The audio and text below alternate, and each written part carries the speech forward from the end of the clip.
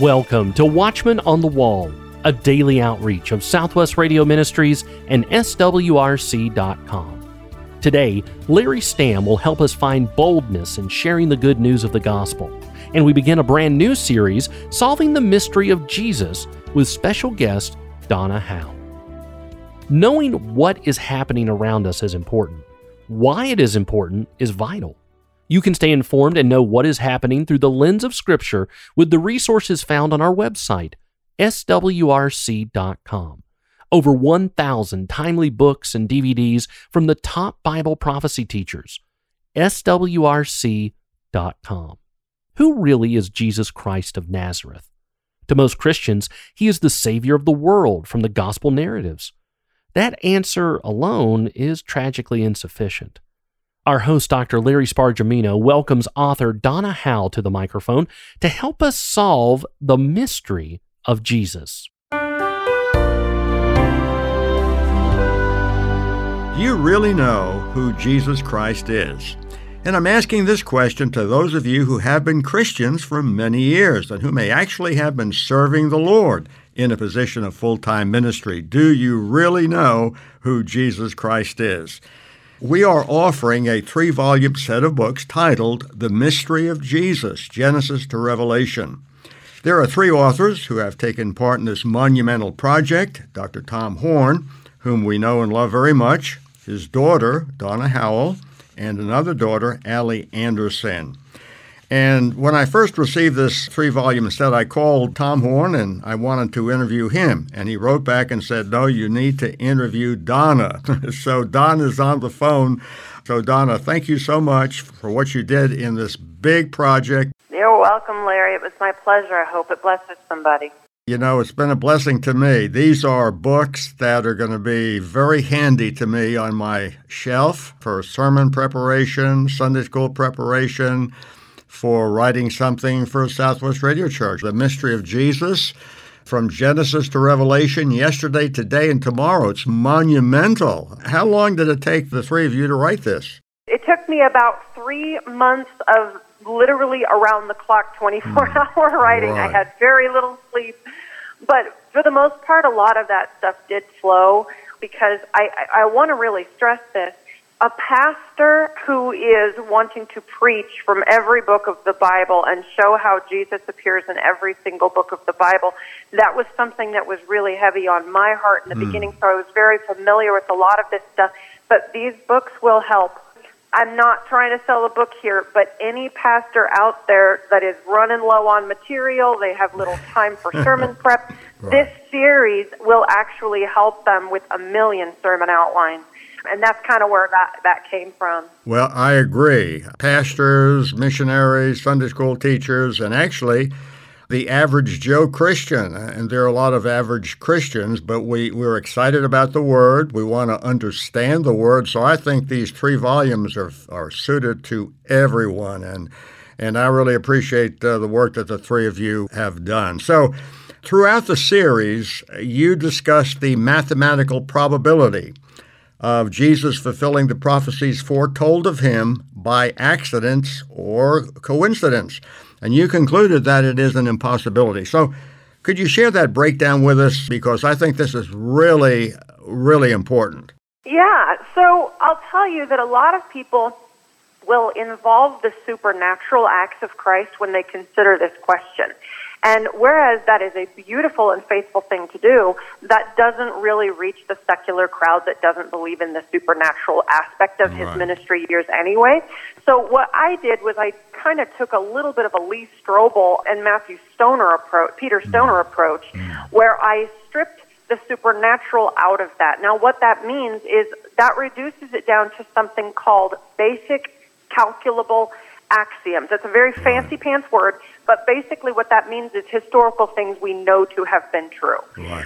And so you start with the number of Jews born in the Palestine area at the time, in the Israel area at the time that Jesus was born, and you have approximately 400,000 Jews. You take the fact that most of them were owned slaves, and that reduces it down to less than half, around the 150,000 mark. So right now, that probability is the medium amount. Then you have to look at the other historical facts, like the fact that Jesus had a Bethlehem birth. He was of the line of David. He died on the cursed pole, as foreshadowed in the Old Testament. He had no broken bones, which was extremely unusual. Right. He had pierced hands, feet, and side. All these things that were said of him. And when you start to take and calculate these basic calculable axioms, you get down less and less and less. So a mathematician in this case would have to, number one, narrow down the number of possible candidates down from those basic calculable axioms that we've just discussed. Number two, calculate the probability statistics of a man who died in this exact manner when it was not the norm. Number three, add the prophecy into the equation involving other potential prophetic fulfillments. And finally, four, calculate the possibility that all of this happened just like that by some freak fluke accident by the same individual who also just happened to claim that he was the Messiah. So the survey says Jesus was exactly who he claimed to be. To share a short excerpt from Lee Strobel's Case for Christ involving the mathematics on this, he says, the coincidence of Christ accidentally fulfilling only 8 of the Old Testament prophecies is, listen to this number, 1 chance in 100 million billion. That number is millions of times greater than the total number of people who've ever walked the planet. Now, he gets it backed up by Peter Stoner here, and then I'll be done with this question. Listen to this number. The probability of filling only 48 prophecies was 1 chance in 8. This is crazy. Trillion, trillion, trillion, trillion, trillion, trillion, trillion, trillion, trillion, trillion, trillion, trillion, trillion. It's at this point, you look at scholars say that Jesus may have fulfilled upwards of 550 prophecies, and that's a conservative number. At this point, it takes more faith not to believe that Jesus was exactly what he said he was. There are so many things like that in the Bible. The fact that the stars, the earth, the distance from the moon to the earth, they're just, quote, by chance favor life on the planet Earth. By chance. I mean, there's just one thing after another. I think you really have to reveal a hard-heartedness not to at least examine the Bible. And that's all we're asking people to do who are non-believers. The evidence is there. It's there. There have been so many atheists who have studied the evidence, attorneys and so forth, and they've just been flabbergasted. They said, well, this is God's Word. And I think it's very obvious, and especially today, when I believe we're at the end of the age, we really need to get right with God. And there are millions of people out there, they're just wandering around, young people, old people, they're just waiting for the world to go boom. Well, there is hope, and his name is Jesus. You and I and your dad, we wrote a book, Final Fire, on revival. One of the reasons I found why the Chinese people, I pastor a Chinese church and I have a love for Chinese people. I've been married to one for 62 years. But why the Chinese people love the Bible is because it's so logical and consistent with itself. Now, of course, it goes beyond that. It is supernatural. But there's something in the Word of God that is compelling that you can't find in any other book. Right. Your book points out an astounding foreshadowing of Christ in the tiny 4-chapter book of Ruth. Many see a type of Christ in Boaz, but your book says it goes much deeper than that, and that's really significant. So tell us what most readers are missing. First of all, you got to understand that there is a foreshadowing of Christ in Boaz. I mean, Boaz blesses Ruth to freely gather from his harvest. He tells her to enjoy the company of the other Israelite women at the site, informs her that he's already instructed the men that she's to be left alone. He's a total protector of her. He apparently has no reason to do this because this woman's a Moabite. Right. And don't forget that Moab was built on a story of incest. So this is kind of like a blight on the map to these people. So Boaz didn't say she could only have the food from his land if she was willing to pay interest or keep her work extra hours, do any personal favors. He just said, come here, take all of this for you. It's free. I will protect you while you're taking it. If you listen real close, you'll absolutely see that his entire story mirrors truly I say unto you, inasmuch as you've done it unto the least of these my brothers, you've done it unto me, which is the words of Christ directly. Right. But this is not even the best part. It goes into something so big and so deep, and most readers miss it.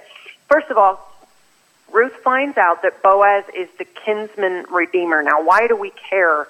A kinsman redeemer comes from the Hebrew word goel. Now, this is one who passed property ownership on to younger generations. If a property owner couldn't afford his property to buy back because he's fallen on tough times financially, or he's leveraged it or mortgaged it, the goel bought the property back to keep it in the family. Now, Boaz was Ruth's goel, his kinsman redeemer, okay?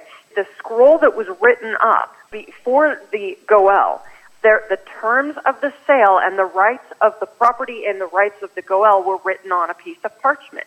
That scroll was signed inside and out by multiple witnesses, according to Jeremiah 32:11. Then it was sealed. There was a seal placed on the outside of the scroll that could not be broken by anybody except a kinsman redeemer, a goel. They could break the seal to view the stipulations of the contract and see what must be done to keep the property and its inhabitants, the wife, elderly, the kids, whatever, within the family. Now, flip to Revelation 5, verses 1 through 4. And I, John, saw in the right hand of him, God is who he's talking about, that sat on the throne a scroll written, and on the backside sealed with 7 seals. And I saw a strong angel proclaiming with a loud voice, "Who is worthy to open the scroll and to loose the 7 seals thereof?" Okay, what are they talking about here? This scroll was the scroll of Revelation that talks about the terms of our salvation. It goes on to say, "And no man in heaven nor in earth, neither under the earth, was able to open the scroll, neither to look thereon. And I wept much," John says, "because no man was worthy to open the scroll or to read or to look thereon." Okay, prior to Christ, there was no person in history that would ever be worthy to redeem humanity, nor has any other human person ever been kinsman to God. So consider Jesus in this moment. He's not only kinsman to God, he's kinsman to humanity because he is God and human. So in Boaz terms, okay, we are living on a property with no owner. We are doomed to wander the earth forever, as no man in heaven nor on earth, neither under the earth, would be able to open this scroll where we reside. This is the terms of our salvation up to this point. Now, a couple of verses later, in Revelation 5 through 10, we are introduced to this character, the utmost kinsman redeemer, Jesus Christ, and it says, "And one of the elders, one of the witnesses present at the time that this scroll was sealed, saith unto me, Weep not, behold, the Lion of the tribe of Judah, the root of David, hath prevailed to open the scrolls and loosen the 7 seals thereof. And I beheld in the midst of the elders," again, we're talking about the witnesses here, "stood a lamb as it had been slain. And he came and took the scroll out of the right hand of God who sat upon the throne."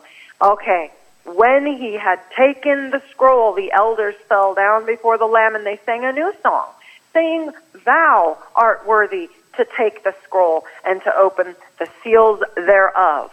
What follows this scene is a scene of praise where every living creature, both in heaven and on earth, worshiped this Lamb who was the only kinsman of humankind and of God, who was capable, whose blood spilt was the currency for the repurchase of the land, earth, and its otherwise lost inhabitants, okay, humanity. So Jesus is the only entity in the earth who is literally kinsman to God and to humanity. Without his blood-bought purchase, our destiny, if he had not done what he had done, our destiny would be no more glorious than to remain spiritually lethargic while we wandered the corners of the earth, the damned corners of the earth, belonging to no one other than the prince of the power in the air and waiting just death and judgment.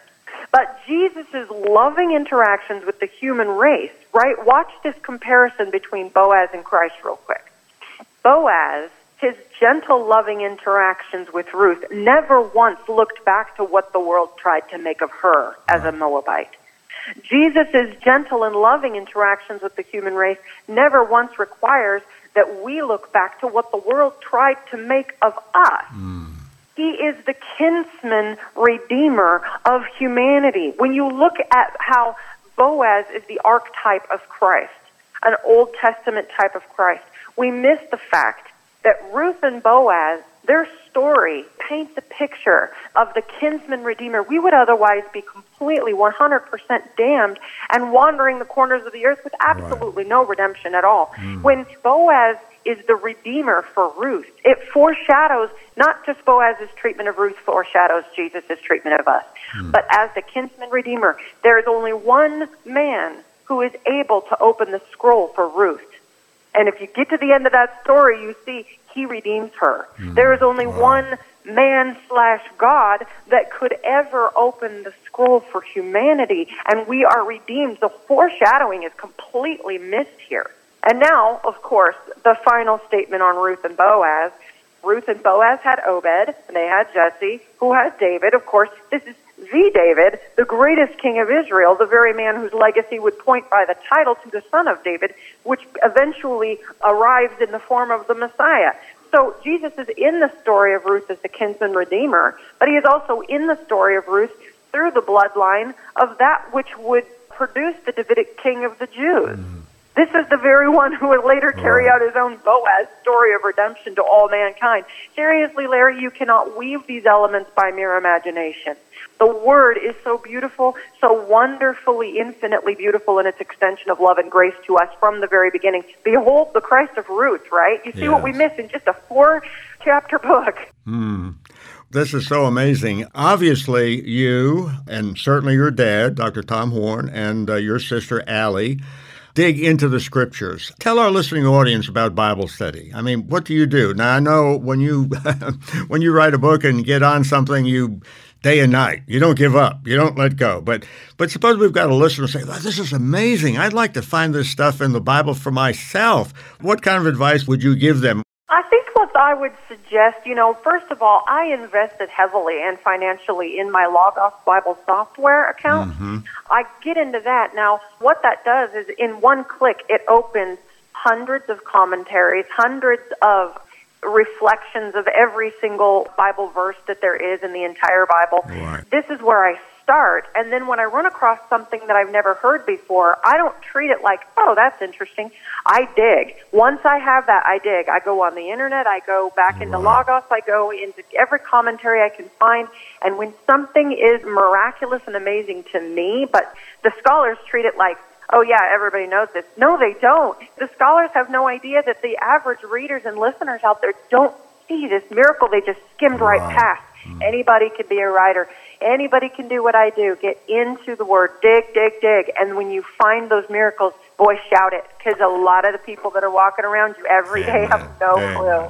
Well, friends, we're visiting with Donna Howell. She is one of the authors of the 3-volume set books, The Mystery of Jesus from Genesis to Revelation. There are 3 authors, Dr. Tom Horn, Donna Howell, and Allie Anderson. Volume 1, the Old Testament. Volume 2, the New Testament. Volume 3, the Apocalypse. You'll want these 3 volumes, 1-800-652-1144. We'll have more from Donna Howell on the mystery of Jesus on our next program.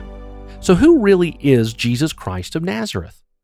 In each and all of the 66 biblical texts of the Holy Bible, Christ is in, through, and intrinsically sewn into every page, and irreversibly linked to everything in the world since the dawn of time. Donna Howell, Tom Horn, and Allie Anderson come together in a special 3-volume work entitled The Mystery of Jesus, from Genesis to Revelation, Yesterday, Today, and Tomorrow. These books tear down the walls of confusion around Christ's identity and show what the Bible wholly and collectively says about our Messiah. Order this important 3-volume set today when you call 1-800-652-1144. That's 1-800-652-1144. Larry Stamm, author and conference speaker, is here now with insight into how you and I can boldly and lovingly share the good news.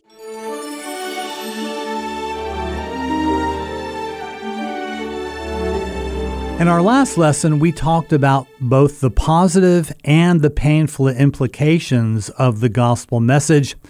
We talked about the fact that positively, when we trust in Christ, we experience abundant and eternal life. And the painful implications of the gospel for the believer in Jesus is sometimes rejection, sometimes it's misunderstanding, sometimes it's persecution, but always the painful implications of trusting in Christ are temporal. The painful implications for rejecting Jesus and the gospel message are eternal in nature. Heaven is real, hell is real, and everyone has a choice based upon what they do with Jesus. In this lesson, we're continuing, and we are now talking about the servant's task. You and I, if you're listening to this and you are a follower of Jesus Christ, you are a Christian. We who know the Lord, we are ambassadors for Christ. We are his witnesses. And the issue is, what kind of witness will we be? As ambassadors of Christ, we have been entrusted with the good news of Jesus, the Messiah. And we've talked about that in previous lessons. Our God is a good God who wants his people to take his good news to those who have not yet heard. In Hebrew, we would say Besarah Tovah. Besarah Tovah is a Hebrew word which means glad tidings or good news, from which we get the word gospel. In the Hebrew Scriptures or Old Testament, the prophet Isaiah wrote in Isaiah chapter 52, verse 7, "How beautiful are the feet of those who preach the gospel of peace, who bring glad tidings of good things."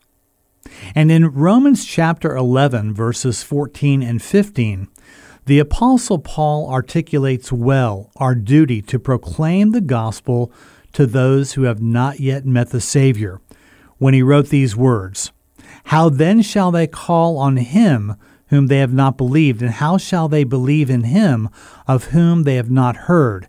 And how shall they hear without a preacher? And how shall they preach unless they are sent?" Friends, the gospel is good news about Jesus. In fact, it's the very best news in the world. In fact, it's the most important message in the world that we need to deliver as ambassadors for Christ. And so as servants of the living God, as believers, that is our task, to proclaim the good news. Now, we need to understand regarding the gospel message that the gospel is a free gift. And when we are presenting the gospel to others, we need to make sure that they understand that salvation is a free gift of God. I've mentioned this before, but as a child, my father patterned an excellent work ethic for me to follow. And I remember him on occasion saying to me, "Kid, there are no free lunches." It was his way of telling me that if I wanted something, I'd have to work in order to get it. In other words, I'd have to earn it. The gospel message is a message whose central tenet is God's grace. God giving us salvation we don't deserve and can't earn. We've mentioned before Ephesians chapter 2, verses 8 and 9, where the Word of God says, "For by grace you have been saved through faith, and that not of yourselves, it is the gift of God, not of works, lest anyone should boast." When we are communicating the gospel message, we need to make sure as servants of the living God, proclaiming the gospel, that we need to tell people that salvation is a free gift. There's one reason the Christian message is unique among all other religions. All other world religions in one way, shape, or form say, you're going to get to nirvana, heaven, paradise, whatever you want to call it, through what you do. Crank up a set of morals, a set of rules, and if people follow those to a certain degree, they will get to heaven based upon they do. That is not the gospel message, friends. That is a works-based righteousness. Biblical salvation is based upon not this do, but upon this happened. Jesus did it all on the cross. So we need to make sure as servants that we let people know that salvation is a free gift And we quote Romans 6:23, where the Apostle Paul wrote, "For the wages of sin is death, but the free gift of God is eternal life in Christ Jesus our Lord." As we think about the servant's task as well, when we're sharing the gospel with others and we share the wonders of the fact that salvation is a free gift of God received through faith in Christ, we also need to remember as His servants that we're not always going to receive a warm reception when we deliver the message of the gospel. Because you see, friends, the gospel message and the gospel itself makes a statement about the inherent condition of man, and it is this: we are not good. And this flies in the face of the common perception that man is inherently good. No, people are not good. If you remember, Jesus Himself said in Mark chapter 10, verse 18, Jesus said, "Only God is good." The reality is, as human beings, we are sinful. David wrote in Psalm 51, verse 5, "Behold, I was brought forth in iniquity, and in sin my mother conceived me." In Jeremiah chapter 17, verse 9, the prophet stated, "The heart is deceitful above all things and desperately wicked. Who can know it?" So we shouldn't be surprised that a message of the good news of God is couched in the bad news that something is terribly wrong with people. Naturally, we don't want to hear that we are born into and live in a state of depravity. I'm going to close with this quote from the late British journalist Malcolm Muggeridge, who put it this way regarding human depravity. He wrote, quote, "The depravity of man is at once the most empirically verifiable reality, but at the same time the most intellectually resisted fact." So friends, I hope this teaching has been an encouragement to you. As servants of the living God, as ambassadors for Christ, when we bring the message, we let people know that yes, the gospel is good news and we can receive the free gift of salvation through faith in Jesus. But at the same time, good news is based upon bad news. Next time, we're going to continue talking about the gospel message, which at times can be polarizing. And until next time, friends, the Lord richly bless you and keep you. Shalom. Today in the Resource Center, we're featuring the 3-volume set of books entitled The Mystery of Jesus, From Genesis to Revelation, Yesterday, Today, and Tomorrow. These books tear down the walls of confusion around Christ's identity and show what the Bible wholly and collectively says about our Messiah. Order this important 3-volume set today when you call 1-800-652-1144. That's 1-800-652-1144. Visit our website as well, swrc.com. Tomorrow, we conclude our series on the mystery of Jesus. Be sure to tune in on your favorite radio station by downloading our SWRC mobile app or by subscribing to our daily Watchman on the Wall podcast. Watchman on the Wall is a production of Southwest Radio Ministries and has been supported now for over 90 years by faithful listeners like you. Visit swrc.com.